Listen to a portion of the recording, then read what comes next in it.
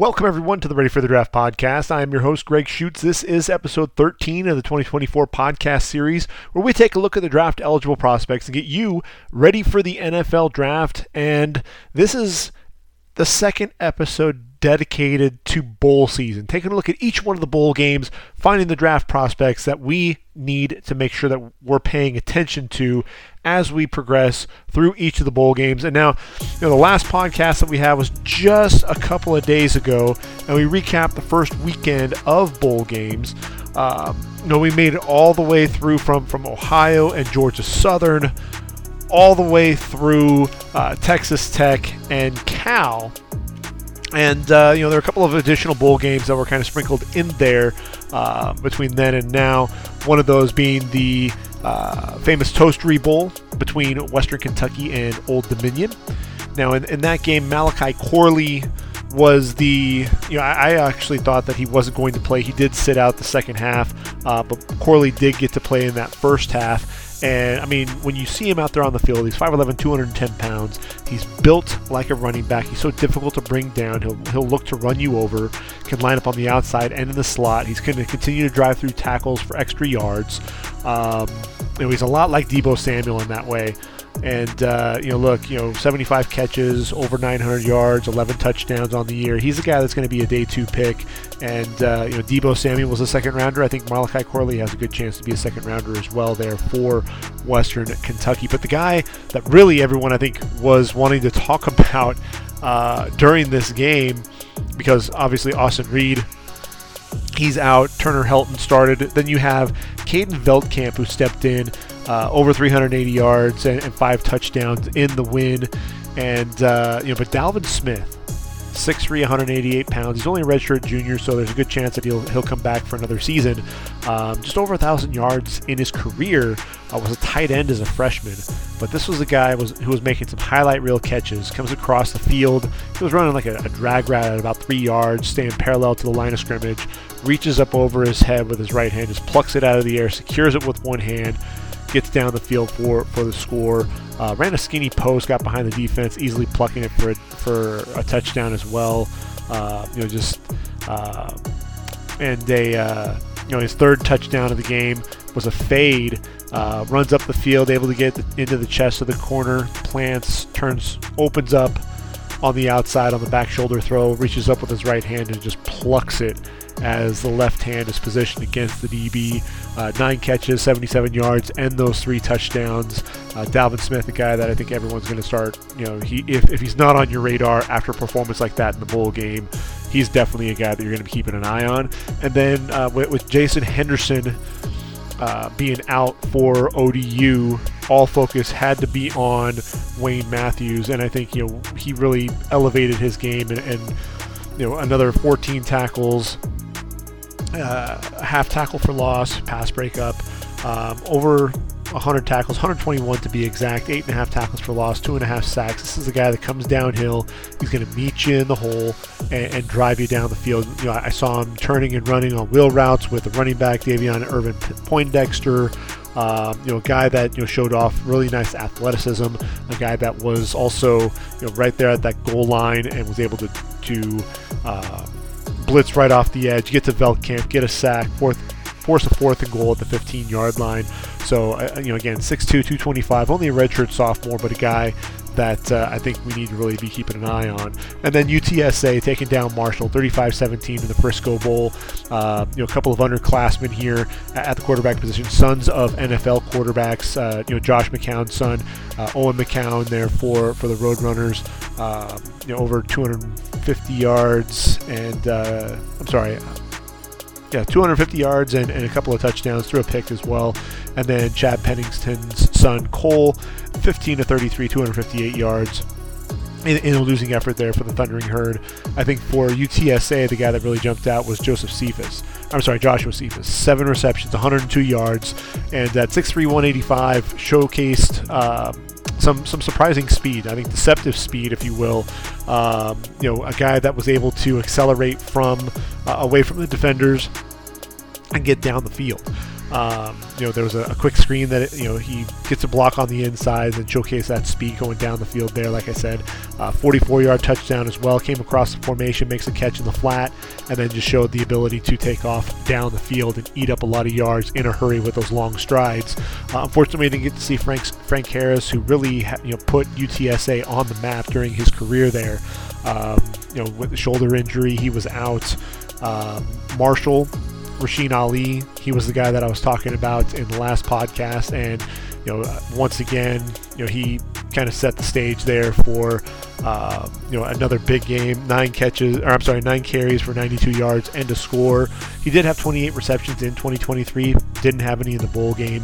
This was a guy, over 1,400 yards and 23 touchdowns in 2021. Missed 10 games in 2022. Comes back at Myrtle Beach Bowl MVP, and then over 1,000 yards and 14 touchdowns yet again in 2023. But this is a guy who took the handoff, around edge, off tackle, then showed the speed in the open field to take it a distance for a 64-yard run. The burst and the ability to get down the field in a hurry.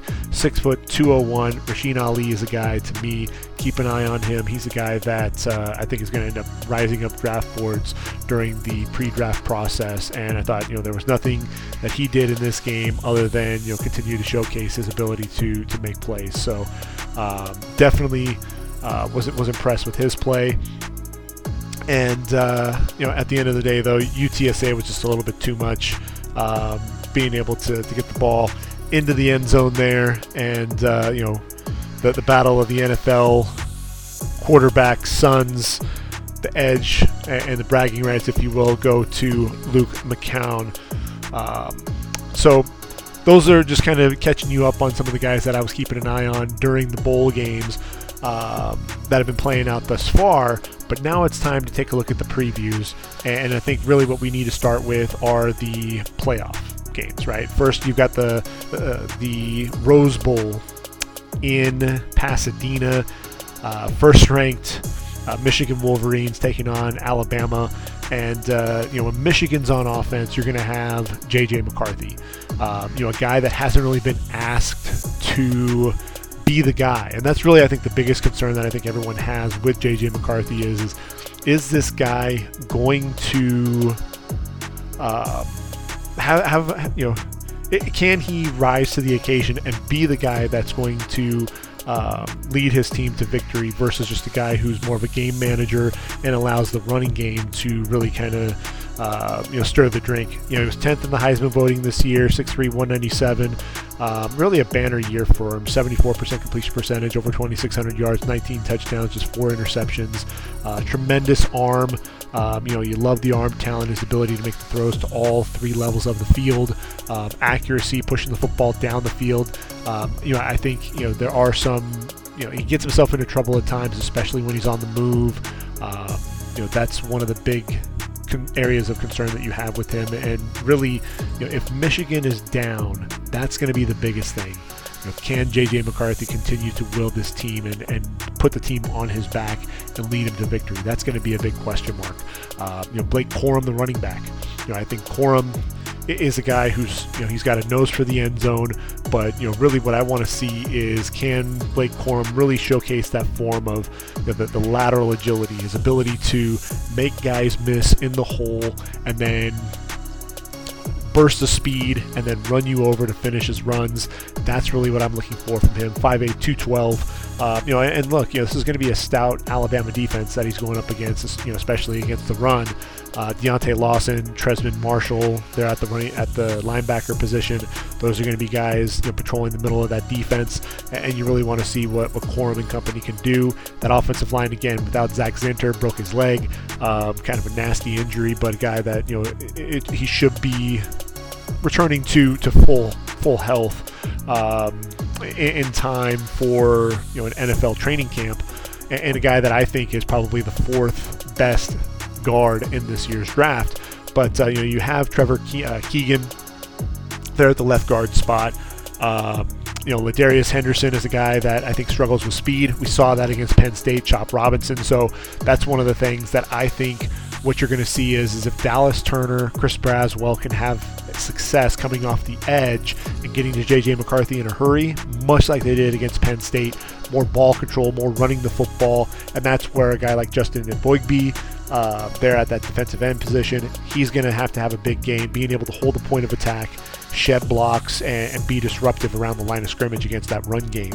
I think that's going to be a huge key for Bama. Really put a lot of pressure on that offensive line, rushing the passer.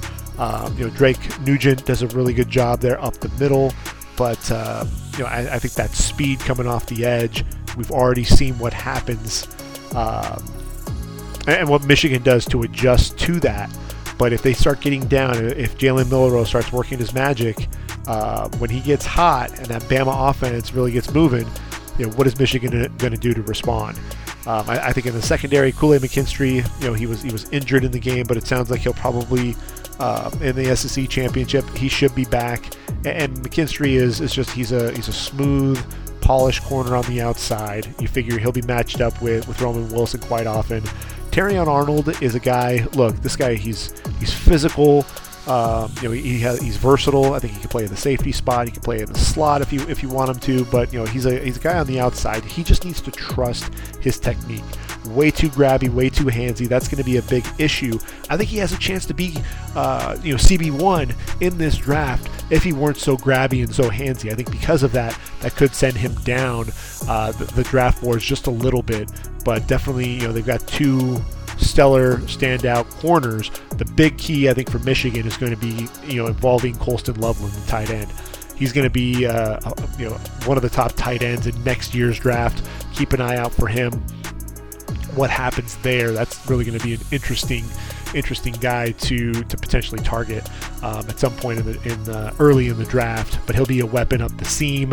Who's going to be matched up with him? That's going to be a big question mark. Is it going to be one of the young safeties like Caleb Downs, Malachi Moore? A guy that we could be seeing at some point on day 3 in this draft. A guy that is versatile, can play safety, can play the nickel, plays a lot of different positions. He might be the guy that's tasked with matching up with Colston Loveland. And then when Bama has the ball, Jason McClellan, was injured in the SEC championship. Is he going to be back? Is it going to be Roydale Williams that's going to be carrying the bulk of the load? That's a huge question mark, right? With Bama, can they continue to run the football? You saw what Bama was able to do though against Georgia. Jalen Milroe, 13-23. So the completion percentage just wasn't there. 192 yards and 2 touchdowns. Big plays, really showcased what was happening there with Bama. That's when you needed Milroe to complete a pass down the field, you were getting that from him. Michigan is a team that they play sound team defense. That's going to be, I think, a key for them. Who's going to be covering Jermaine Burton? Jermaine Burton is one of those guys who just always seems to get open at the right time. Mikey Sainer still, look, he in the Big Ten championship had two tackles, a sack, 2 forced fumbles, a pass breakup, quarterback hurry. Sainer still does a little bit of everything. If you'll remember when he started there at Michigan, and I swear it feels like he's been there for the better part of a decade. But when I think about Mikey, this is a guy who started his career as a receiver. He's only 5'10", 182 pounds, but look, he proved that he could play on the outside. He's a nickel. He can play safety if you need him to. He's going to come downhill in a hurry. He's going to play in the box. He's going to get physical when you need him to. And you love his instincts. You love his ability to, his blitzing coming off the edge. He timed the blitzes perfectly, getting to Deacon Hill. He's going to be, I think, a key performer there on that defense. Patrolling the, as that additional defender out there. Is Will Johnson going to be back? That's going to be a big question mark. If not, then I think Sanders still against Burton is going to be a matchup to watch, and then that's ultimately going to force, I think, with Bama, Isaiah Bond, Kobe Prentice, some of those other receivers to step up and make plays. They're just inconsistent with that. So I think that's going to be a huge key for Michigan. I look at J.C. Latham. J.C. Latham is the right tackle that is so strong at the point of attack. I think he may be the strongest and most physical of the offensive linemen in this year's draft. And I've struggled with him at times because I feel like, he seemed bored at times, and he just didn't always move his feet. He wanted to overpower guys at the point of attack. But then when you see what he can do when he's actually locked in and dialed in, you see the knee bend, you see the effortless ability to move laterally, and then just the physicality, though, and the strength, his power at the point of attack. He just shoves guys around, drives guys, 4, 5, 6 yards down the field. He's going to go up against, some physical guys, in their own right. Braden McGregor, a guy that can hold the point of attack. Jalen Harrell, coming off the edge as an edge rusher. I think he'll probably be giving fits to Caden Proctor, the left tackle. I really want to see Chris Jenkins have a big game. I think Chris Jenkins is one of those guys at the defensive tackle position, probably could very well be a day 2 pick.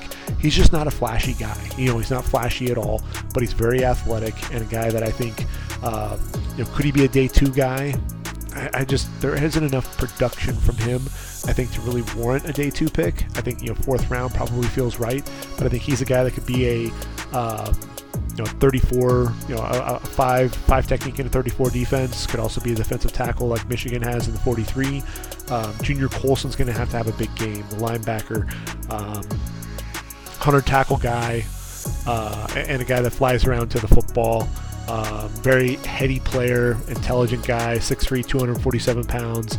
He's a guy that I think teams are going to be trying to key in on throughout the season, and Bama's going to be no exception. Rod Moore, another guy that I'm expecting to have a big game. I think he and Sainer are still on the back end of that defense, especially if Will Johnson isn't able to go. That's going to be the big, another big key. At the end of the day, it's Michigan is going to have to be able to throw the football a little bit.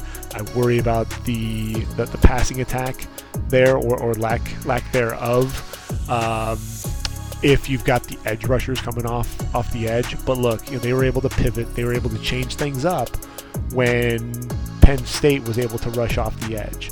The difference is I think that offense, what can they do to disrupt Jalen Milroe? I think Milroe, he's made some big plays. It's mostly the splash plays, big plays. Michigan's very disciplined on defense. I think Michigan ends up getting it done. I've gone back and forth with this, but I think at the end of the day, Michigan ends up winning this game. It's going to be close, but I think Michigan ends up pulling out the victory because they don't give up any of those big plays, because they're able to control the football with that ground game. That's going to be a big key and something that I think we'll have to continue to keep an eye on. I thought Kendall Milton and Dijon Edwards, when they got going against Bama, that was really where Georgia was really able to get a lot of momentum going and generate a lot of that move in the football. Then you've got, after that, if that game wasn't enough, you also have the Sugar Bowl with Washington and Texas. Now we've got the 2 quarterbacks, right? You're going to have Michael Penix Jr. against Quinn Ewers. And Penix Jr., we already know, we've talked about it at length. The big arm, his ability to throw the football down the field with just a flick of a wrist to the wide side of the field on a line, 45-plus yards, and hit guys in stride. The footwork is still pretty sloppy because he's able to do so much with that upper body. Is he mobile? Sure, he's mobile in the pocket, but you worry again about the knee injury. I don't know that he's the most mobile guy. I think there's enough there, especially when you look at Texas's defense. That D-line, T'Vondre Sweat, Byron Murphy up the middle. Then you're going to have Barron Sorrell and Anthony Hill coming off the edge with Jalen Ford looking to shoot the A-gap. You've got some athleticism. You've got some guys that are going to really try to wreak some havoc. That offensive line has been a key for him, kept him upright. That's going to be, I think, one of the things that is going to surprise Texas, I think, is how good that offensive line is. Troy Fatanu, first-round pick, written all over him, right? At left tackle, probably be a Pro Bowl guard, if he wants to. I think ultimately that's where he should be. He's my number 1 guard, and I look at where his matchup. He'll be going up against the likes of Barron Sorrell. Sorrell is a guy that's kind of had an up-and-down season, not very consistent, and I think that Fatanu can basically take him out of the game. So that's going to be a big big thing is that the linebackers are going to have to step up and make plays. The good news about that for Washington is Dylan Johnson's a good pass protector. Dylan Johnson's one of those guys who I thought was a fringe day 3 guy at Mississippi State. He shows up at Washington, and all you had to do was just watch that USC game and say this is a dude that belongs at the next level. The physicality with which he runs, 6 foot 215, contact balance, just runs through anybody. I mean, that SC game, 26 carries, 256 yards, and 4 touchdowns. Granted that was against an Alex Grinch-led defense, but still, it was one of those things to where pretty impressive performance overall, over 1,000 yards. This past season as the bell cow. He never got more than 89 carries in Starkville. Shows up in Seattle, 201 carries, and pretty consistent. At a 5.5 yards per carry. That's really what you see from him. And then the 14 touchdowns. Here's the thing, 168 receptions in his career. Only had to catch the ball 19 because of all the receivers that Washington has. But a guy at Mississippi State, 149 receptions running in that air raid offense of Mike Leach, the late great Mike Leach, the Pirate, rest in peace. But when I look at Washington, the physicality there and being able to eat up yards when needed, the big key is going to be can the interior of that line, if there is a weakness, it's the interior of that line, and that's really where the strength of Texas's defense is. You've got Devondre Sweat, at 360 pounds. This dude is the Outland Trophy Award winner for the top interior lineman, and he's so quick off the football. To go along with the fact that he is so strong and so physical at the point of attack, you just can't move him off the point. Byron Murphy, though, is a guy that I think could end up getting drafted even higher than Devondre Sweat. Very athletic. You see the quick arm overs. You see the lateral cuts coming off the football, and a guy that is going to make a lot of plays right around the line of scrimmage. So the two of them really need to be active there against Dylan Johnson. I think Jalen Ford's the other guy, number 41, the middle linebacker. This is a guy that I've been high on the last couple of years.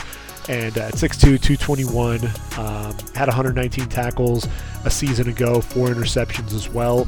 20 and a half tackles for loss, 3 sacks in the last 2 years. Had 91 tackles this past season, another 2 interceptions, 4 pass breakups in the last 2 years as well. This is a guy, he's just an intelligent player. He's not going to be flashy. He's not going to be a guy that's going to set the world on fire at the combine, but a guy that is he's instinctive. He always seems to be around the football. He can make plays sideline to sideline. He can drop into coverage. To me, he's a 3-down linebacker. I think he has to have a big day. I really do. He's got to be able to really focus on that run, and then be able to ultimately, if they're one-dimensional, still you've got Michael Penix Jr., you've got 3 top-end wide receivers, but at least that takes away Dylan Johnson running the football if you can shut that down, which is easier said than done. But then you've got Rome Odunze, who to me is a top 10 pick. This is a guy who has tremendous body control, the route running ability, and then the vertical speed. Guy can do a little bit of everything. Then you've got Jalen Polk on the outside, who's an underrated receiver, and then Jalen McMillan there in the slot. Those 3 receivers, what's the health status of Ryan Watts? Is he going to be playing? Probably doesn't look like it, although there's still time. Malik Muhammad, you've got Terrence Brooks, Michael Tafe, Jaron Thompson on the back end there. These are going to be guys that are going to have to step up in a big way. Keaton Crawford, Morris Blackwell, Gavin Holmes. You're going to have to throw a lot of guys at this offense, and that's going to be the big question mark, is are they going to be able to do that? I just don't know that they are able to, that they have enough to deal with that firepower. Now here's the thing, when Texas is on has the football, Quinn Ewers had one of his best games against Oklahoma State in that Big 12 championship. He went 35 of 46, 452 yards, 4 touchdowns on the day, just 1 interception. And Quinn Ewers, look, we know that he's going to be coming back for one more year there at Texas. I think there's no question that there's no reason for him to come out, especially after the injury that plagued plagued him during the season. When you look at Quinn Ewers, his ability to throw the deep ball with accuracy, the corners there for Washington are really going to have to step up and make plays. So you're talking about Jabbar Muhammad. Jabbar Muhammad is a guy who I thought, the transfer from Oklahoma State. This is a guy who I think has really made a name for himself on the outside as a lockdown corner. 5'10", 183 pounds, a guy that's probably going to line up in the slot. Fooled Bo Nix on a couple of plays. Very intelligent player. Good body control. There was a sluggo that Troy Franklin ran. He comes down, but able to get back outside, extends into the wide receiver on the outside, but didn't impede him. And ultimately called for a defensive pass interference, but looked like it was really a solid play. But this is a guy that is a lockdown, shutdown corner on the outside. He's going to have a big day. I think Elijah Jackson, Thaddeus Dixon are a couple of guys that are also going to have to step up and play well. Michelle Powell, Asa Turner, at the nickel and safety spots. I think Dominique Hampton also going to have a big day. Be very physical and get after the Texas receivers, because Adonai Mitchell, 6 catches, 109 yards and a touchdown against Oklahoma State. He's a tall guy, really good speed at 6'4", 185, tremendous wingspan and the catch radius, but then his ability to sink his hips with the route running ability. He's a guy that's a fringe first rounder, maybe an early day 2 guy. He's going to present some problems, for that secondary. And then Xavier Worthy, he was seen on crutches during the Big 12 championship, but there's a good chance that he will make it back for the Sugar Bowl. This is a speedy dude, 6'3", 6 receptions, 86 yards in that game against Oklahoma State. But, he's 6'1", I want to say about 180, and a guy that just seems to find, has a nose for the end zone, very shifty, the speed on the outside, a guy that's going to be a threat to go the distance on any play. And then Jatavion Sanders, the tight end. This is a guy, against Oklahoma State, 8 catches for 105 yards and a score. He's, who's going to line up against him is going to be a big question mark. It's probably going to be Hampton. It's probably going to be Powell. He's got the size mismatch there. And, what you love with Sanders is the ability to make plays after the catch. I think he's still a work in progress as a blocker. But he's not overly powerful, but definitely a guy that can make plays. You get the ball in his hands, he's going to be dynamic, stretching the field up the seam. When I look at this team, Washington putting pressure on the quarterback, you're going to have Zion Tupuola-Fatui. I think he's a day 3 guy, right now for me. But I look at Braylon Trice, number 8. Dude, he's got a motor that never stops. He's always working to the quarterback, speed to power. When you look at the pressures, he's second. Is he first or second in pressures with Leatu Latu? He's right there. He doesn't have the sack total that Latu has, but the motor is always running. I think he needs to vary up his rush moves a little bit, the rush arsenals, to be able to get to the quarterback a lot quicker. But look, it doesn't matter, just the sack totals. If you can put pressure on the quarterback, if you can hit him, if you can make him uncomfortable, move him off his spot, and that's where quarterbacks can start making mistakes. And I think that's where, Braylon Trice, attacking Kelvin Banks Jr., who has a chance to be a first rounder. Christian Jones, I think the physicality with which he plays, he can bend a little bit. A guy who, he can also set the edge against the run. So when CJ Baxter, they're looking to try to get him going in the run game, or Keelan Robinson, Jaden Blue, they've got a lot of speed at the running back position. So that's going to be a key, is being able to set the edge and then letting Edifon Olafosho, the inside linebacker, really flow and make plays on the middle of the defense. I think Washington gets it done against Texas. I really do. For all the reasons that I've talked about. I think they're going to be able to make Quinn Ewers uncomfortable. I think ultimately what you're going to see is a defense that's going to be opportunistic. I think they're going to be physical, and we saw that against Oregon. The physicality and the ability to make those tackles in the open field so that they could make plays after the catch. Texas, they're going to want to run after catch, whether it's Sanders, whether it's Worthy, Jordan Whittington, loves to run those crossing routes and be physical coming across the field. Adonai Mitchell, he's a speedster, but if they can't get going because you're right on top of them right after the catch, then that's going to really obviously bode well for Washington. I think at the end of the day, we're going to see Washington get it done. It'll be Washington and Michigan in the championship. So then let's take a look at the group of, the New Year's Six bowls. Let's take a look at the rest of these bowl games, and then we'll go ahead and kind of work our way, back to front. When you look at Oregon and Liberty, Oregon, we already know that Bucky Irving has opted out. Their running back, a guy who I think is a top 5 running back in this year's draft, a guy who can catch the football on the outside. You love the shiftiness, his ability to break tackles. Jackson Powers Johnson, the center, 829 snaps this past season. He's a physical dude, but he's also athletic. He can climb to the second level. He's going to drive you down the field. He's got a great personality to boot, and I think. And then, the question really is Bo Nix. He said he's going to play in the game in the Fiesta Bowl. That's going to be a big question mark. That's somebody that, I'm looking forward to see play, see what he can do against Liberty. I think ultimately Oregon's going to end up winning this game going away. The question will be, will Troy Franklin play? Will Brandon Dorlus play? When I look at Dorlus, this is a guy who, the physicality, especially with his hands. I think this would be a really nice 5 technique. He's a guy that is versatile though, so he can also play in an even man front on the interior of the line as well. This is it's an interesting group. Troy Franklin, the speedster. On the outside, he's one of those fringe first round, possible second round type of receiver. So he's an interesting guy as well. When I look at Liberty, Caden Salter, the quarterback, you're going to see athleticism. You're going to see, some decent arm talent. I think CJ Daniels, his receiver there on the outside, is going to be the number 1 target with Kyrie Jackson opting out to make himself eligible for the draft as well. Then the question really is going to be, and then Bridges, one of the other corners, he's in the transfer portal, so is it going to be Dante Manning?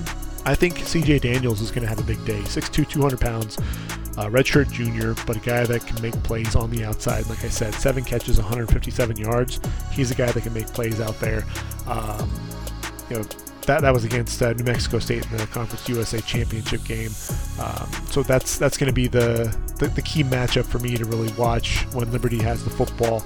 But I still think Oregon, is going to win going away. I think that defense is just going to struggle with the talent level there, on the other side of the football there for the Ducks. When we move on from there, you've got the Citrus Bowl, and that's going to take Pitt, number 17 Iowa, and number 21 Tennessee. When I look at Iowa, obviously Cooper DeJean, the season-ending injury in Week 11, that was huge. Losing him, it was. He's really the guy that kind of stirred the drink on the defensive side of the football for the Hawkeyes, and a guy that was just so much fun to watch. I think he'll ultimately be a safety at the next level, and he's will be my number 1 safety. I haven't changed my rankings yet, but I think I am going to move him to safety, and that's where the ball hawk ability and his ability to play over the top. But I look at Jay Higgins. Jay Higgins, he's replacing Jack Campbell, and Jay Higgins is not the athlete that Jack Campbell is, but he's a hard-nosed inside linebacker, 6'2", 233. He's disciplined. When they played Michigan in the Big Ten Championship, met Blake Corum in the hole, wrapped him up, got low, wraps him up and drives him down. Had 141 tackles going into that game. The tight end, Colson Loveland, runs a crossing route, sitting in the middle of the defense, read J.J. McCarthy's eyes, drove on the tight end in a hurry, wraps him up immediately, no yak. So he's a guy to keep an eye out for sure. And then Sebastian Castro, an interesting guy. He's the nickel back. He's a guy that kind of flies around, makes a lot of different plays, really wears a lot of hats. He's 5'11", 205. He's undersized, but he's going to look to deliver a big hit. Another guy who's a very sound tackler in the open field. He has the speed. Hung with Donovan Edwards on a swing route, was able to kind of string him out to the sideline. Only ended up giving up just a short gain. Takes great angles to the football. So when I look at Iowa on the back end, those are a couple of the guys that I'm really looking forward to seeing play. Offensively, the question will be just how many first downs will Iowa even have? I think Torrey Taylor, the Ray Guy Award winner, is going to play a pivotal role, in the success of the Iowa Hawkeyes, just really being able to flip the script, flip the field on Tennessee. And when I look at Tennessee, obviously you've got Joe Milton. He's got a big arm, but accuracy is a big issue. All he throws is a fastball. That's really going to be the big thing that you're going to see out of him. Can he dial the throws back? That's huge. I think Jalen Wright, the running back, he's opted out. There are a lot of injuries on their side of the football. The question, Tyler Barron, the edge rusher, he's actually in the transfer portal. I think that'll be a nice get for whoever is able to pick him up. Aaron Beasley in the middle of the defense. This is a guy that's going to come downhill and look to make some plays there. James Pierce, he's only a sophomore, but a dynamic edge rusher.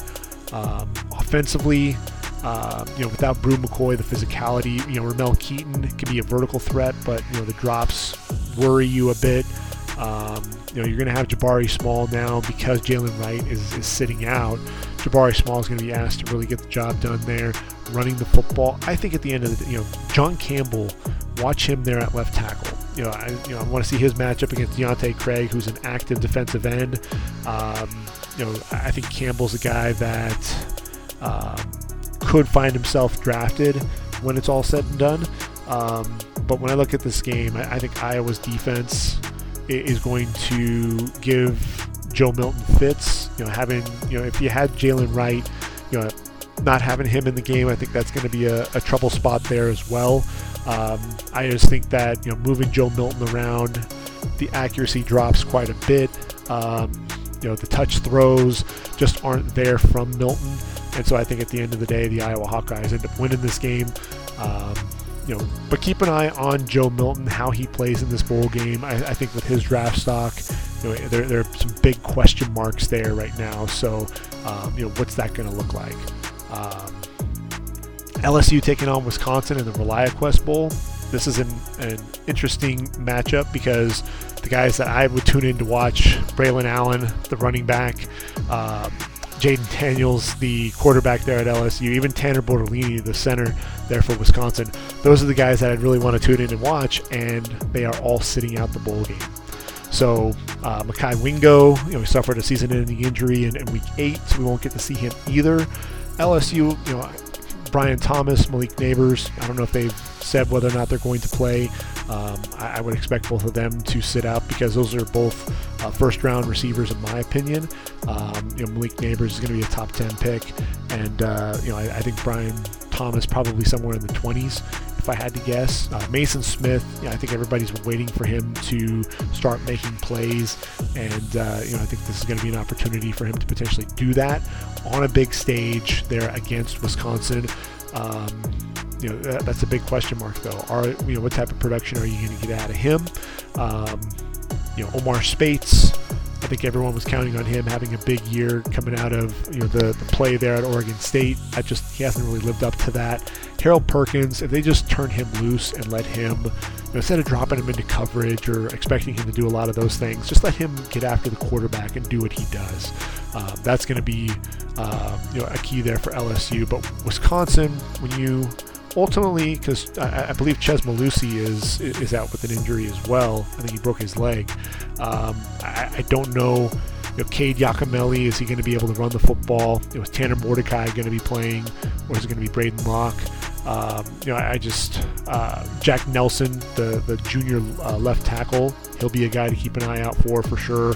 A guy that I think has had an up and down year. He's had really, the highs have been pretty high, the lows have been pretty low there at the left tackle spot. And when I say that, I thought he looked good against JT Tuimoloau, power in his hands. ultimately threw him off his rush, and then the feet catching up with the hands and able to keep him in front and mirror him. But he struggled with the speed of Ron Stone Jr. Against Washington State. There's a guy, Ron Stone Jr. is a name to keep an eye out for.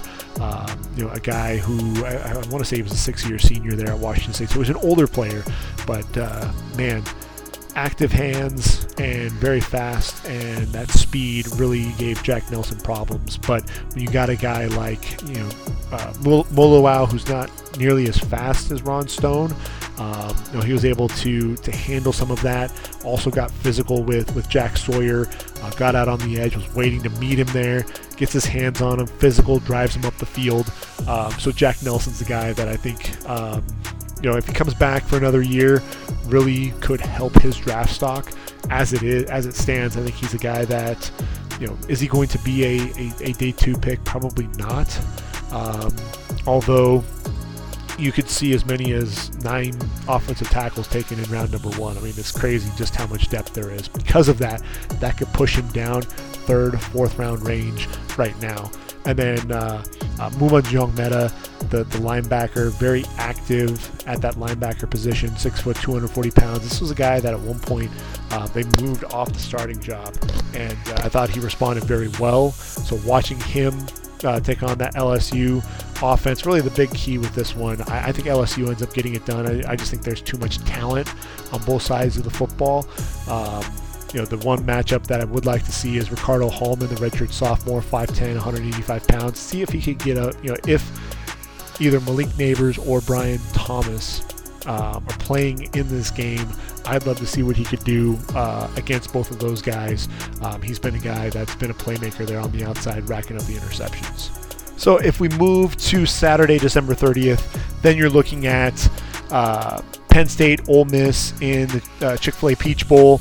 And matchup of teams that are in the top 11. When I look at this matchup, I think it's another interesting one. That we're going to be seeing here because I think with Penn State, you've got Drew Aller, you've got Nick Singleton running the football, and Theo Johnson has opted out, Chop Robinson has opted out, but I want to see Olufoshanu hasn't announced yet if he's going to play or not, but I would love to see him match up against some of the edge rushers there at Ole Miss.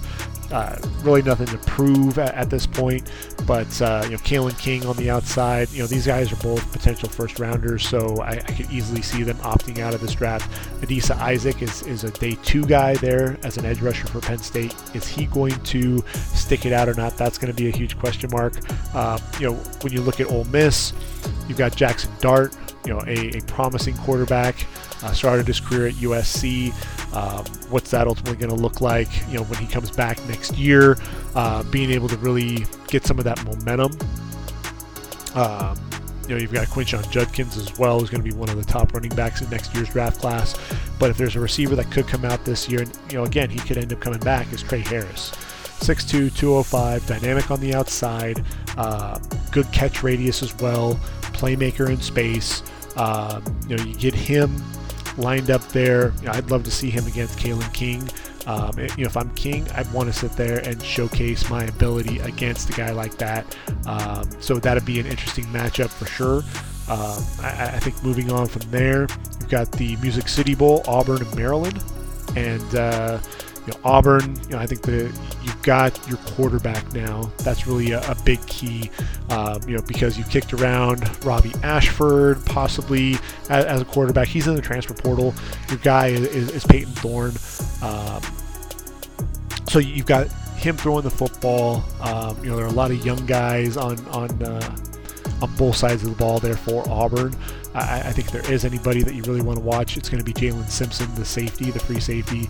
He's going to be a playmaker on the back end of the defense. Really, another guy that I feel like has been at Auburn for a long time. 6'1", 175, fifth-year senior, and 4 interceptions this past season, 7 in his career. Just a nose for the football, instinctive, took one of them back to the house. Maryland, Talia Tagovailoa is sitting out. I think that's huge for them. There are some other big names, Corey Dyches, their tight end, Jayshawn Barham, that are entering the transfer portal, bar on the linebacker. So I think Maryland is going to, especially the way that Auburn played against Bama in the Iron Bowl, I think there's a good chance that we're going to be seeing Auburn with the win here. Obviously you've got Bo Braid, Dante Trader at the safety positions, Jaquan Shepard at the corner spot. Those three guys on the back end, are going to make things tough for Peyton Thorne. I just don't know how much we're going to see from an offensive standpoint there with Maryland, but with Bo Braid, he's a top 10 safety in this year's draft class. 6'1", 201, 174 tackles in his career, 3 interceptions, 11 pass breakups. He's a physical player, a guy that is instinctive, makes the right reads, drives on the football in a hurry, good ball skills. So he's definitely a guy to be on the lookout for sure in that game. Orange Bowl, Florida State. I think they feel like they've been slighted. They're going up against Georgia. Johnny Wilson, Jared Verse. They're both sitting out. Jared Verse to me is a lock as a first rounder. Johnny Wilson though, there's a lot of talent in the receiver draft class this year. Johnny Wilson, I know he's 6'7", he's got the height, he's a vertical threat, but the drops also worry me. I love the catch radius. He makes some difficult catches, but he makes the easy ones just look a lot more difficult than they should. So when I look at Johnny Wilson, to me, I've got a day 3 grade on him right now. Would have loved to have seen him play in the bowl game, against Kamari Lassiter, and company there in the secondary. Keon Coleman, look, I would love to see what he could do again against Georgia's secondary. I don't think any of them have actually said anything that they are going to enter the portal or that they're going to opt out or anything like that. So I think that'd be a nice matchup. Keon Coleman, Jaheim Bell, going up against that secondary. When Georgia has the football, obviously Carson Beck, is he just a game manager or can he make plays on his own? That's really the big question mark for me. I've said that he's a game manager. Really want to see him elevate his game. Want to see him do that there against a very tough Florida State defense. Even if you take Jared Verse out of that, you've got Braden Fisk. This dude plays with his hair on fire. He's physical at the point of attack, very athletic for an interior lineman as well. And then I think the linebackers, Kalen DeLoach and Tatum Bethune, they're undersized linebackers, but they fly around and make plays. When I look at Georgia, is Ladd McConkey, is he healthy enough to play? Is he going to decide to opt out? Brock Bowers is another one. He's battled that ankle injury. Amarius Mims, when he's healthy, he looks like a top 15 pick, but he hasn't been healthy. This is the guy that's been limited in his action overall, at Georgia. So the question really is going to be, do you take a guy without a whole lot of actual playing experience? When he has played, he's looked the part. But do you take a chance on that early in round number 1? I just don't know that you do. Cedric Van Prawn, being able to see him go up against Braden Fisk would be a lot of fun. And then, the flip side, Nazir Stackhouse, I think he needs a big game to rebound from that Bama game where he kind of got pushed around at the point of attack. Again, if Keon Coleman is playing in this game, then I think Kamari Lassiter and Javon Bullard, those are 2 guys that should play. Same thing with Jaheim Bell. If those guys, Coleman and Bell, are playing, then Bullard and Lassiter, as competitors, you want to see them play against each other. That's really a big game that I'm keeping an eye on. I'm hoping that we do see that matchup. It's going to be interesting to see how that plays out. Now, Toledo and Wyoming in the Arizona Bowl. DeQuan Finn entered the transfer portal,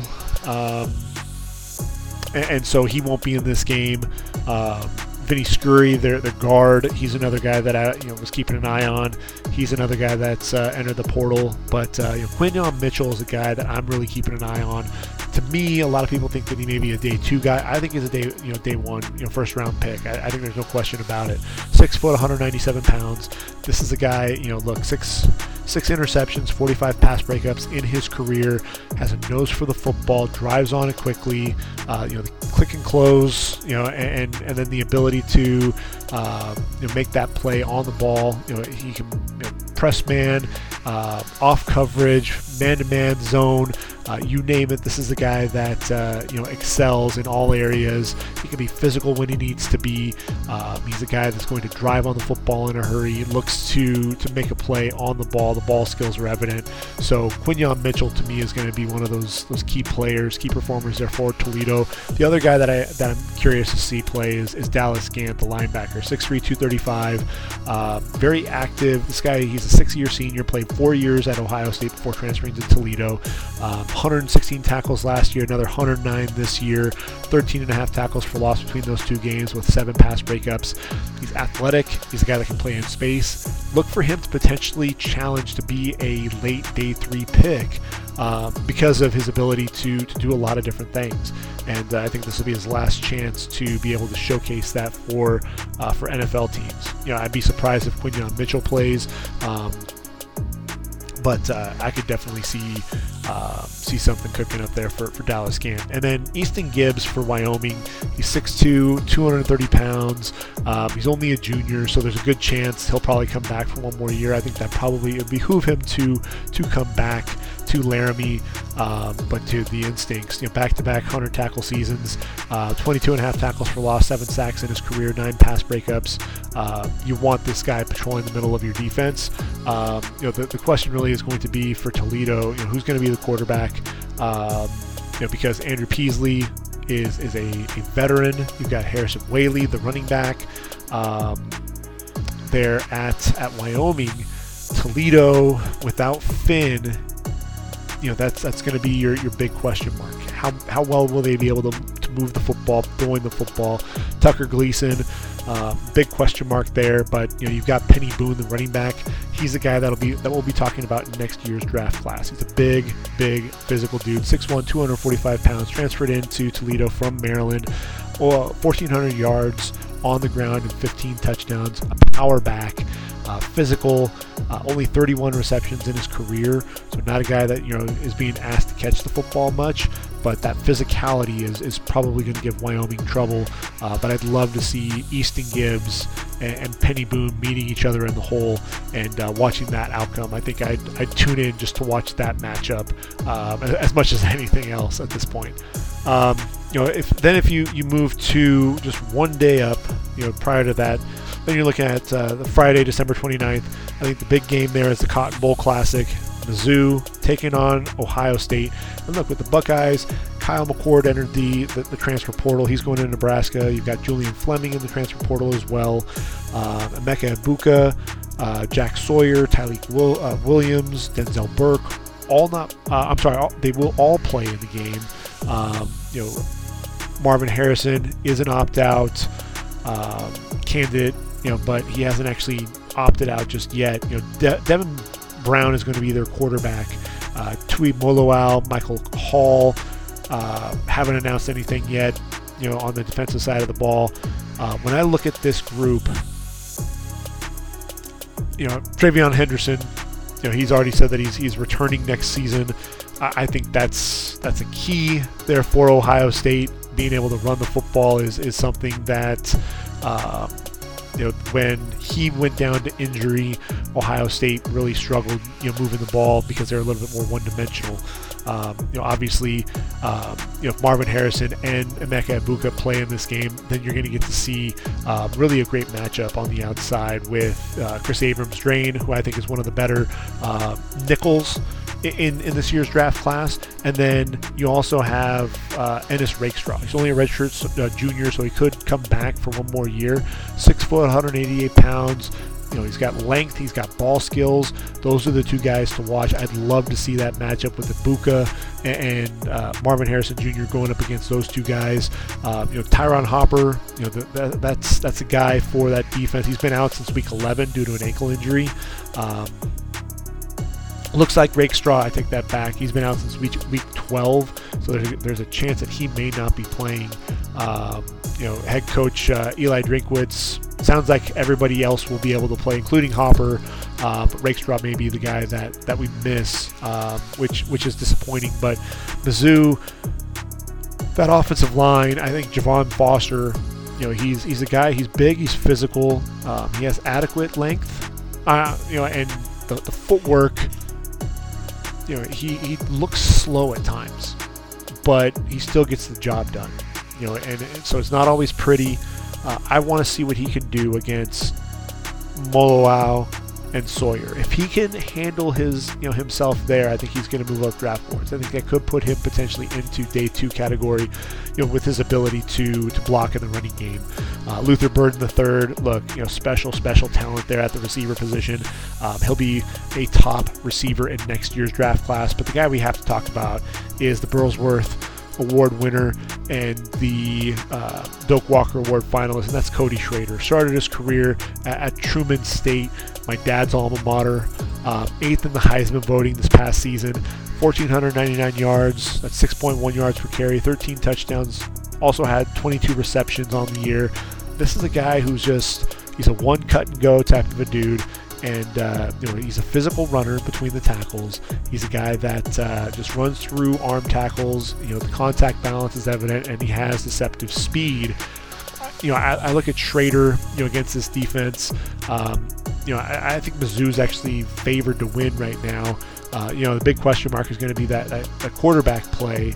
I don't know. It's going to be interesting. When I look at Mizzou and I look at the tackles, you've got there at Ohio State, you've got a lot of veteran leadership on the interior of that line, especially at the guard spots, with Donovan Jackson and Matthew Jones. But at defensive end, Darius Robinson, this dude is a player. He's 6'5", 296 pounds.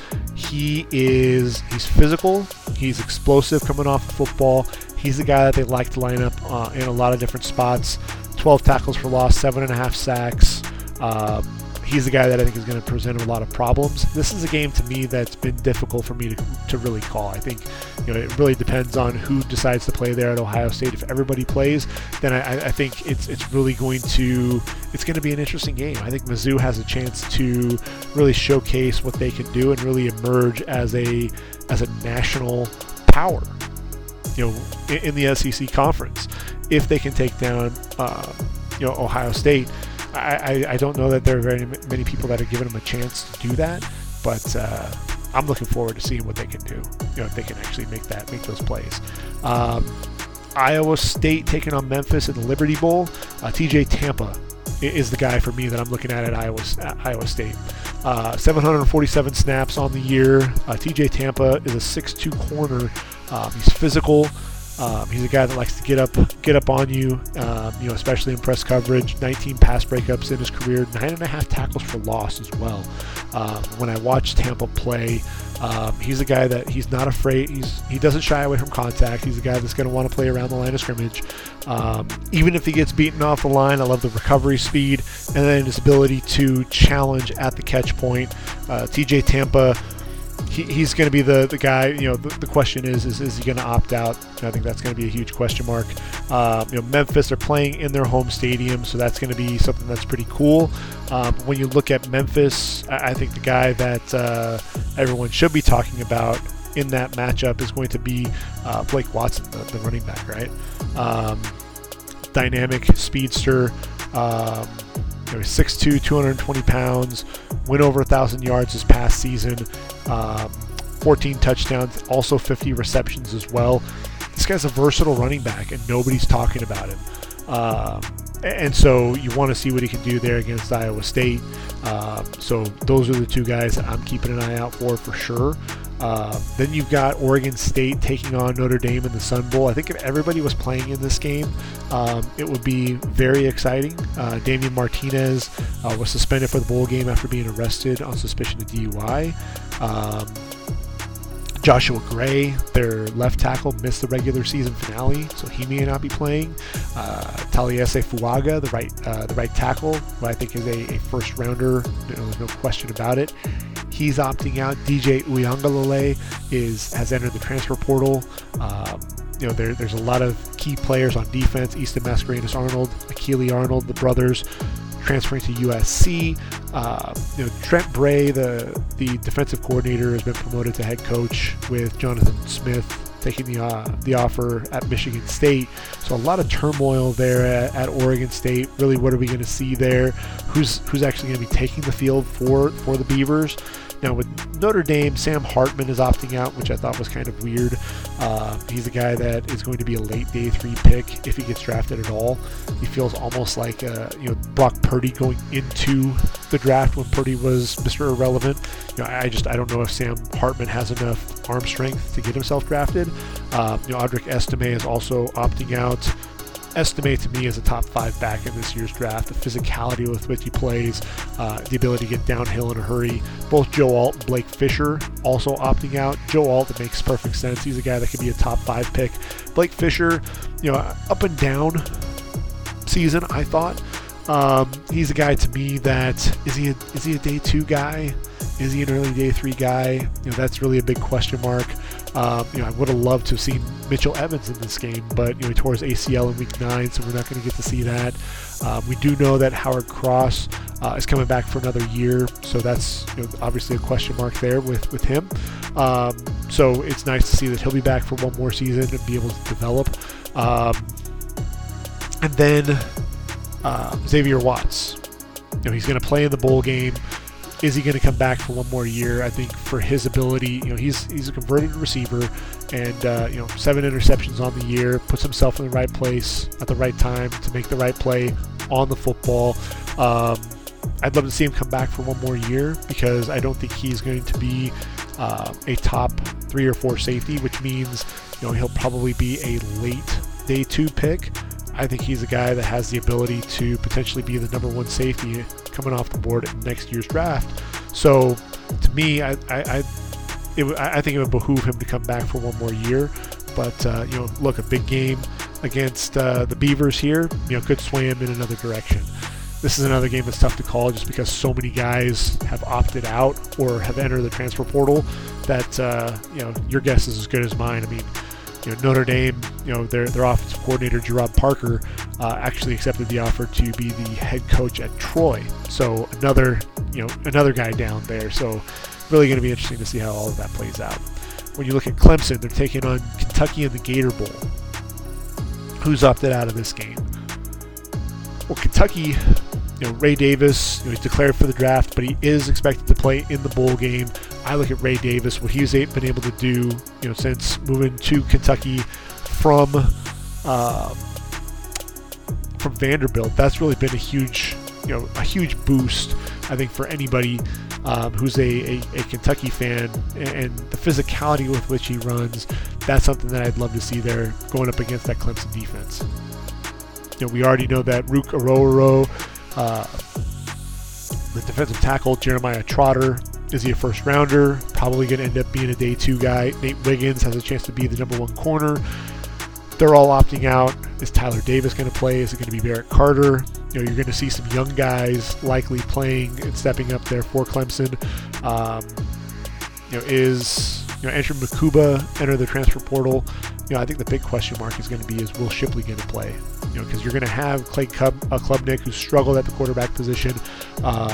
But if you can just hand the ball off to Will Shipley, get the football to him, film off of the physicality as well. Look, with Kentucky, where they struggle is really Dylan Leary. Dylan Leary has had really kind of an up and down year, and mostly down, which has really been surprising. Expecting him to have a much bigger year, and really I think the same thing with Klubnik. Which quarterback can come out and have the better game, and really the running backs, Ray Davis and Will Shipley. Those are going to be guys that I think everyone's going to be watching for. Another game that I think is going to be tough to call, between the groups, but I think it's going to be a showcase of the 2 running backs when it's all said and done. So on the 28th, you got Oklahoma taking on Arizona. That's in the Alamo Bowl. Tyler Guyton, the right tackle there at OU, converted tight end. Actually, I think he's also a defensive lineman as well at one point. But he's opted out, as has the center, Andrew Rame. And then, to make matters worse, their guards, both Caden Green and Savion Byrd, have opted out. So they're really young up front. Running back wise, Tommy Walker, Marcus Major, Dylan Smothers all enter the portal as well. So you're going to have basically Gavin Sawchuk. You're going to have Jackson Arnold out there at quarterback. So this is going to be a very thin team. Plus, Seth Luttrell kicking in as the offensive coordinator. I think ultimately what you're going to see is Nick Anderson, a heavy dose of him in the passing game, or at least you should. And then Drake Stoops. Watch out for Drake Stoops, Bob Stoops' son. He's a guy to me that I think has a chance to get drafted, but a guy that he reminds me a lot of Hunter Renfrow with the way he plays. Attacks the middle of the field, quicker than he is fast, but a sudden receiver, about the same size. I think he has a good chance to get drafted, especially if he has a big bowl game there against Arizona. Danny Stutzman, Billy Bowman, both have announced that they're coming back to Norman. That's huge, I think, for both of them because frankly, I look at them, they weren't going to be day 2 guys. I think they've got to play themselves. I think I heard people saying Stutzman 3rd round. I think he's a 4th rounder right now. I think Billy Bowman had a chance to be a 3rd round guy, probably more likely 4th or 5th round right now. So they come back, play one more year, especially in the SEC. Big years from them. Expect them to move up draft boards. Arizona, left tackle Jordan Morgan opted out. Frankly, this is going to be a team that you're going to enjoy watching the passing attack. You're going to get to see Noah Fafita, the freshman, stepped in for Jaden DeLora, who was an interception machine to start out the year. Fafita, a lot like Jaden DeLora, except he doesn't throw the interceptions. He takes care of the football. And then you have Teteroa McMillan on the outside, a receiver who's going to be a top 5 wide receiver in next year's draft class. Mark my words with that. Jacob Cowing, is he going to play? I think he should. Let him showcase his talent one last time. I think he's a day 2 lock. Slot receiver, very sudden as a route runner. Veteran receiver. I think Arizona ends up getting it done against OU, although, really the big question mark is going to be, only because they're the question marks, what can Jackson Arnold do there at the quarterback position, and can that offensive line hold up and block for him against a feisty Arizona defense? That's going to be a huge question mark for me, which is why I've got to go with Arizona at least right now. NC State and K-State, that's in the Pop-Tarts Bowl. You know how I feel with Peyton Wilson. I talked about him in the last podcast. I look at him, and he's a guy for me that has a chance to be a first rounder if the medicals hold up. So I could easily see him opting out of this game. He hasn't announced anything yet, but he's the guy, if he plays, that you have to watch for sure. Opting out of the K-State side, Phillip Brooks, the receiver, I think, and Ben Sinnott. I think a lot of that is largely due to the fact that Will Howard, the quarterback, is opting out, which means Avery Johnson is expected to start. Johnson's more of a runner. Plus they lose Colin Klein, offensive coordinator at Texas A&M now. So, what's the question? What's going to happen with Cooper Beebe? Is he going to opt out as well? So you lose, this bowl game loses some of its luster with a lot of these different opt-outs. But if you get to watch Cooper Beebe, if he does get to play, he's a lot of fun. Very physical at the point of attack, has the athleticism to play tackle, but he's going to be a guard and just a nasty dude. Surprising athleticism to climb to the second level, but he's a dude that's going to want to maul you and beat you up. Pinstripe Bowl is Rutgers and Miami. Rutgers, Max Melton has opted out. He was the guy that I was looking forward to see him take on some of those receivers there for Miami. With the Hurricanes, Xavier Restrepo, Jacoby George is really the receiver that I'll be watching next year. The opt-outs for Miami, Leonard Taylor, Cam Kinchens, James Williams, really the focal points of that defense. So you lose those guys. Taylor, fringe first rounder. He's got the athleticism, but he's battled some injuries. I think he'll be either a late first round, early second round pick. Same with Cam Kinchens, a do everything safety. He's my number 2 guy behind Cooper DeJean. And then James Williams, a big physical dude. He's going to come down, play around the line of scrimmage, box safety. Is he a Divine Diablo type of a guy? I think there's a possibility there. Is he a day 2, early day 3? That's probably where he fits. No, I think Miami still has enough talent to get the job done there against Rutgers, but keep an eye on Kyle Monagai, the running back. He's coming back to Rutgers for another season. He's a guy, though, that is going to be a lot of fun to watch and really be able to see how he stacks up against an ACC power like Miami. SMU taking on BC. When you look at SMU, looks like a pretty clean team for the most part, outside of Preston Stone going down to injury. Their quarterback, not really a whole lot of activity in the transfer portal or in terms of opt-outs, which is a good thing, obviously, for the program. Says a lot about what Rhett Lashley has going on there and what he's building program-wise. The biggest guy to watch is R.J. Maryland, the tight end. He's only a sophomore, so not eligible for this year's draft. But the reason why I bring him up is the talent is absolutely off the chart. 6'4", 233 pounds. He's a dynamic playmaker when you get the football in his hands. He's not the best blocker yet, so that's why I'm glad that he's got another year there at least for SMU. Look, 34 catches, 518 yards. That's 15.2 yards per reception, 7 touchdowns, excellent hands, good speed after the catch. He's a guy to watch for SMU. And then with BC,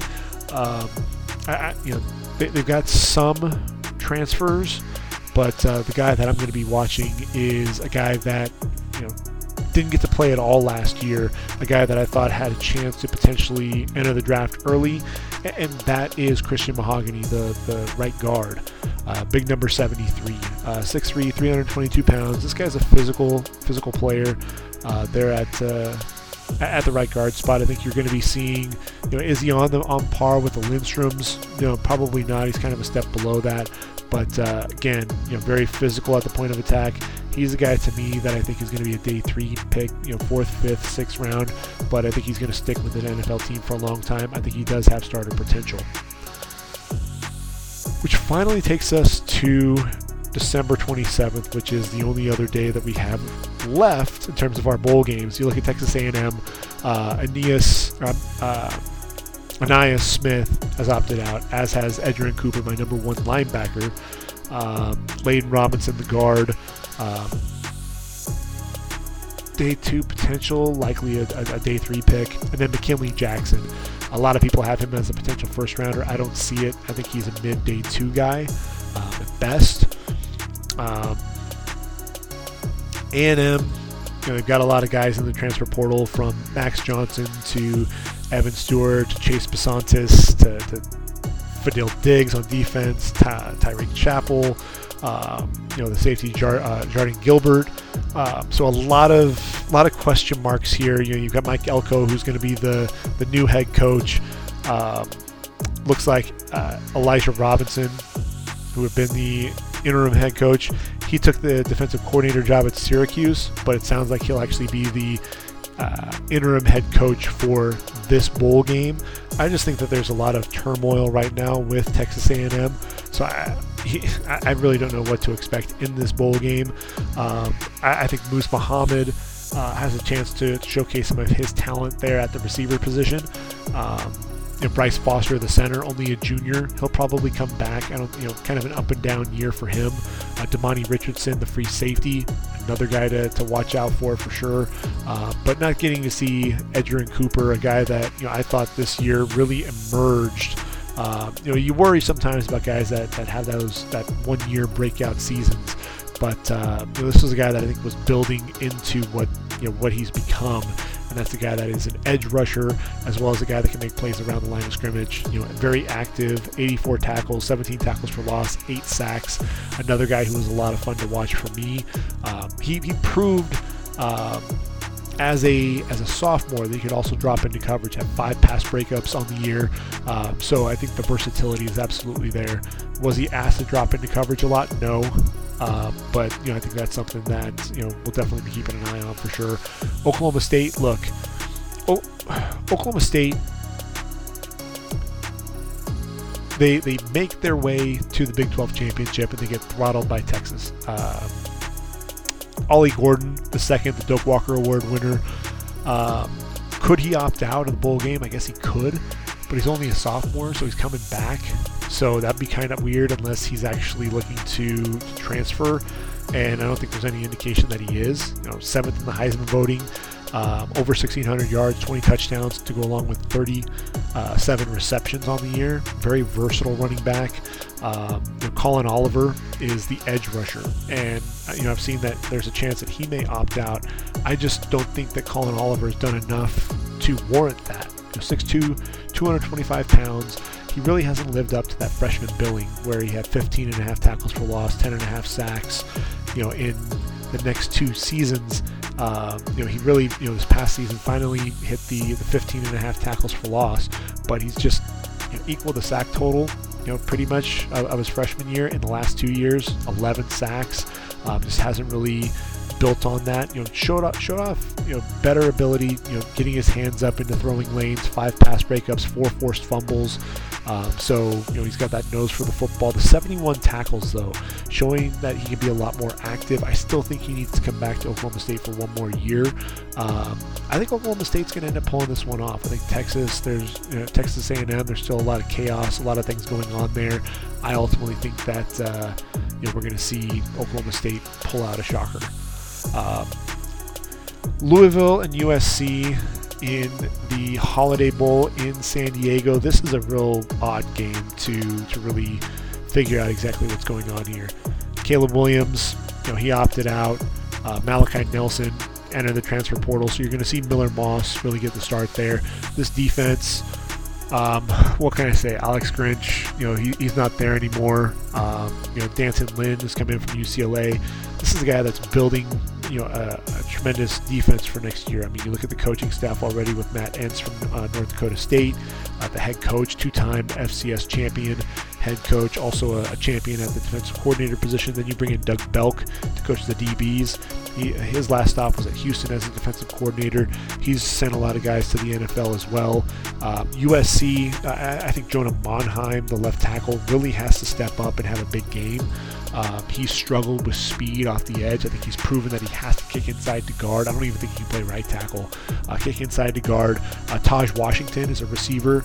Brendan Rice gets a lot of the hype, because of all the touchdowns, but he wasn't the most consistent receiver. A lot of drops from Brendan Rice. So really want to see, what Taj Washington can do. He's been, like I said, the most consistent receiver for the Trojans. His final season there. Marshawn Lloyd also opted out. And Marshawn Lloyd, the quick feet, his ability to make plays both in the running game and the passing game, but the drops and the fumbles with him, I think would drive you nuts. I thought Travis Dye, he worked his way onto a practice squad. I'm looking at Austin Jones and thinking there's a chance that he might be able to do the same thing. When I look at Louisville, though, Cameron Kelly, the safety, he's decided he's going to go ahead and play in this game. But Jawar Jordan and Jamari Thrash, the top wideout and running back, they've both opted out. Jawar Jordan has the speed on the outside. That's really been what's exciting. Isaac Garendo is going to be taking over for him. Jamari Thrash, the transfer from Georgia State, playmaker on the outside, and fifth-year senior. He's getting ready for the draft. He's a guy that I think is a fringe second to third round pick, but definitely a guy that I think can be exciting there. He's opted out as well, so I'm looking at Ashton Gelati. Ashton Gelati's only a junior. This is a guy that I think could end up having a field day against Jonah Monheim and the rest of that offensive line. 6'2", 270 pounds, 14 and a half tackles for loss this past season, 11 sacks, 22 in his career. Again, only a junior, so he can come back. Plays with excellent leverage, gets underneath the offensive tackle's pad level, speed to power, although he does, he can bend, can turn the corner, get into the backfield, make plays. I think he's the guy that USC really needs to be worried about. Miller Moss, not nearly as mobile as Caleb Williams, so I think that could pose problems. I think Louisville wins this game going away, but I think the future is bright for USC, at least defensively, with Danton Lynn and company running that defense. Now, North Carolina taking on West Virginia in the Duke's Mayo Bowl. No Drake May, so Connor Harrell is stepping in. Tez Walker, a guy that I think is going to be a day 2 pick. Corey Gaynor, the center, Cedric Gray, the inside linebacker, who is going to be a mid-day 3 pick, I think. They've all opted out. Kamari Morales, the tight end, has entered the transfer portal. So, I'm sitting here looking at this game, at least on the UNC side, trying to figure out who's the guy that I want to watch. And I think it's probably going to be Bryson Nesbitt, the tight end, if he's even playing. That's going to be a big question mark. He may actually even move to receiver for this game, just because of all the opt-outs and transfer portal and everything. 6'5", 235, very athletic. I think that's one of the things that jumps out. You're going to see him, that athleticism on display. Came on Rucker, really started off strong as an edge rusher, 6'1", 265. Looked like a guy that would just fit in nicely as an edge rusher for the Pittsburgh Steelers. Since that, that early burst on the scene that got everybody talking about him, kind of cooled off. 56 tackles, 14 going for loss, 8.5 sacks. So if we look at his game logs in 2023, had the eight tackles, 5.5 tackles for loss, 2 sacks against South Carolina. Had a couple of sacks against Pitt in game 4, 2.5 sacks against Miami, and then after that, in his final 6 games, just 2 sacks. So, a guy that when you're looking for him to make big plays, it came in bunches, but a lot of times he would disappear as well. And yes, teams were focusing in on number 25. That allowed number 23, Power Echols, the middle linebacker, to make some plays there at that linebacker position, and also free things up for Cedric Gray as well. Power Echols is an interesting kid. He's 5'11", 220 pounds. Will probably go back-to-back seasons with 100 tackles. Very active player. Only a junior. He'll come back. But I think with Kayvon Rucker, he'll still get drafted as a situational edge rusher, but just the fact that he disappears, that's going to be a big concern, I think, more than anything else. When I look at West Virginia, the guy really to watch out for there is going to be the center, Zach Frazier. If there's anything that you really should be watching in this game, especially if he gets to go up against Miles Murphy. Miles Murphy's already announced that he's entering the draft, but he's going to be playing in the game. Keep an eye there. It sounds like there's a chance that Zach Frazier may not be playing, but if he does play, that's going to be the matchup to watch there on the interior of that offensive line. And then C.J. Donaldson, the running back, only a sophomore, but a physical presence. He's a guy that's going to be a lot of fun to watch. And then Beanie Bishop, the corner. He's 5'10", 184 pounds, transferred in from Western Kentucky. And ball skills, yes. But can the guy finish? Absolutely not. So many drops. I think they give him a hard time for all the drops that we've seen there from him at West Virginia. But look, you can't argue with the fact that he has 20 pass breakups and 4 interceptions. It's just he should have so many more interceptions because he's always around the football. He's a guy that I think Connor Harrell is going to have to watch out for. He's going to probably get a lot of chances to make some plays on the football. Big thing is he going to be able to actually hold on to the football and make a play there for the Mountaineers. I think the Mountaineers have a chance in this game. I think just because all the guys that are sitting out there at North Carolina, the way that offensive line is played this year, I think they've got a shot. Then the Military Bowl, Tulane taking on Virginia Tech. When I look at this game, Tulane, Michael Pratt is preparing for the NFL, which means, and with Kai Horton, their quarterback, also entering the portal, it's going to be a big question mark. I think Justin Ibieta, 39 career pass attempts. He's going to be the guy that's going to be throwing the football. That's going to be a huge concern on the offensive side of the ball for Tulane. So the guy that I really want to focus on is Patrick Jenkins. Big number 0 on the interior of that line. This is a guy that I think is going to get himself drafted.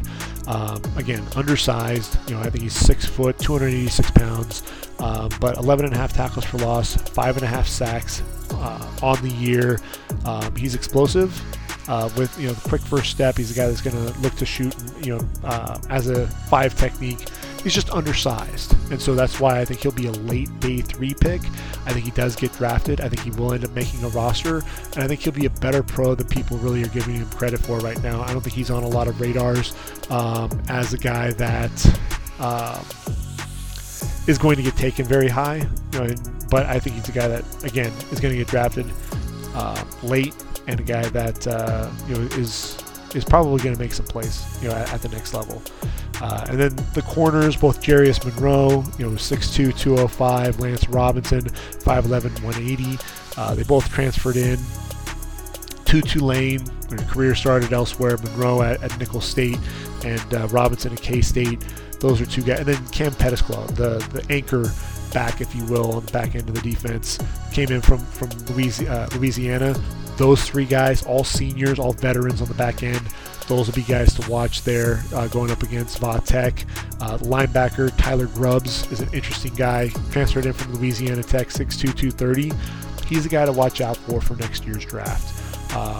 And then when you look at Virginia Tech, Ollie Jennings, I would have loved to see what he could do, what he did at Old Dominion. Would have loved to have seen that, but the season-ending injury in week 1, we really haven't gotten to see much of what he was going to be able to do there. So I'll be curious to see if he gets a medical red shirt and can come back to Va-Tech next year. When I look at Virginia Tech, I think offensively, Jalen Lane brings that athleticism, 5'10", 192 pounds. The transfer from Middle Tennessee. But the running back, only a junior, transferred in from North Carolina A&T. Bashal he's 5'11", 205, and one of the best running backs that people haven't really been talking about. He was the transfer, came in there. The Hokies struggled.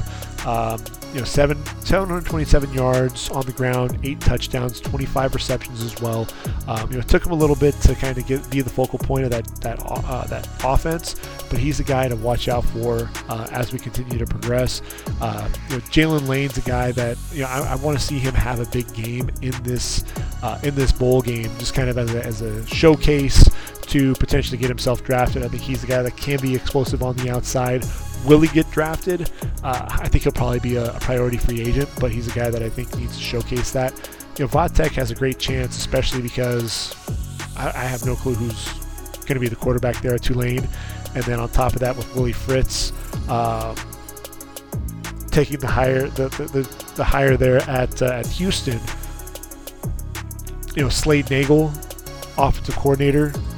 Looks like he's going to be the interim coach before he actually leaves Tulane to move with Fritz to Houston.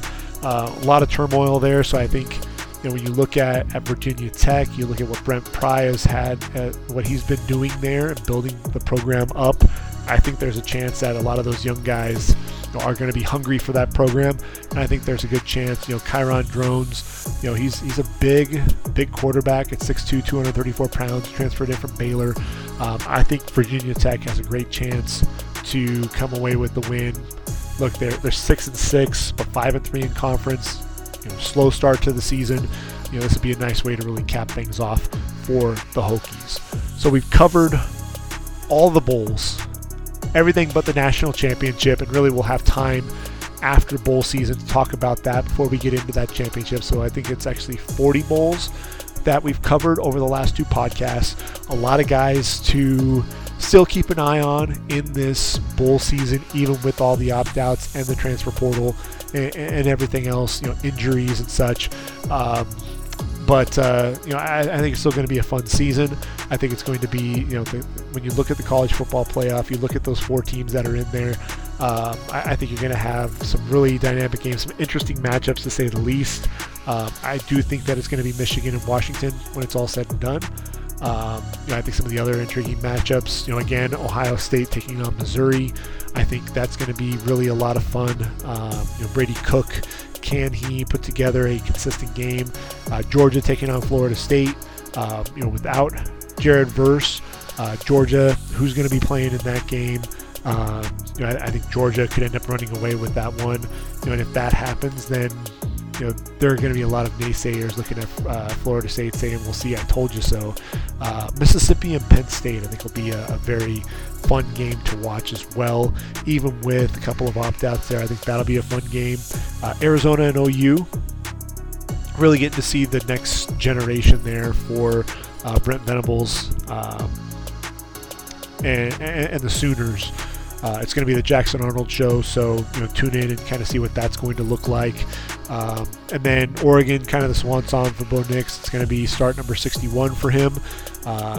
So get to see Bo Nix one last time in an Oregon uniform. So even though he didn't make it into the playoff, we'll still get to see him in the bowl game. And then if I haven't really gotten to break anything down just yet with Michigan and Washington. I think this Washington team is pretty sound defensively. I look at the offense. They're balanced on the offensive side of the football. I think they can hang with Michigan. I think their defense has enough to make them one-dimensional. And, really, I know the physicality with that running game, but I think there's enough there up front for Washington, and the way that those linebackers play, the way that Tuli Nasanoa and company up front. They've got a lot of big physical dudes up front that I think can hang with Michigan. I think there's a great chance that Washington gets it done against Michigan. Now, granted, I say that, and Michigan can just sit there, ball control, let Blake Corum go crazy. I don't think J.J. McCarthy wins it for you. I think that's going to be the thing, too, is can Michigan stop Michael Penix Jr.? I think they're going to want to run the ball, and I think that Washington has enough on that side of the football to shut down, well, I shouldn't say shut down the run, but they have enough to force Michigan to beat them with the pass. And I just don't know that there's going to be enough there that Michigan will be able to match what Washington brings to the table throwing the football. So I think it'll be interesting. We'll see how everything plays out on January 1st, and then we'll get a chance to talk about the bowl and really some of the different matchups. We'll know at that point who's going head-to-head and then what matchups to watch out for, really as we start ending the season and really getting into the pre-draft process. And what's that last set of matchups? What does that mean for the NFL draft? So until next time, everyone, this has been the Ready for the Draft podcast. I've been your host, Gregg Schutze. Enjoy the bowl season. Happy holidays. We'll talk soon. And until next time, I am out of here.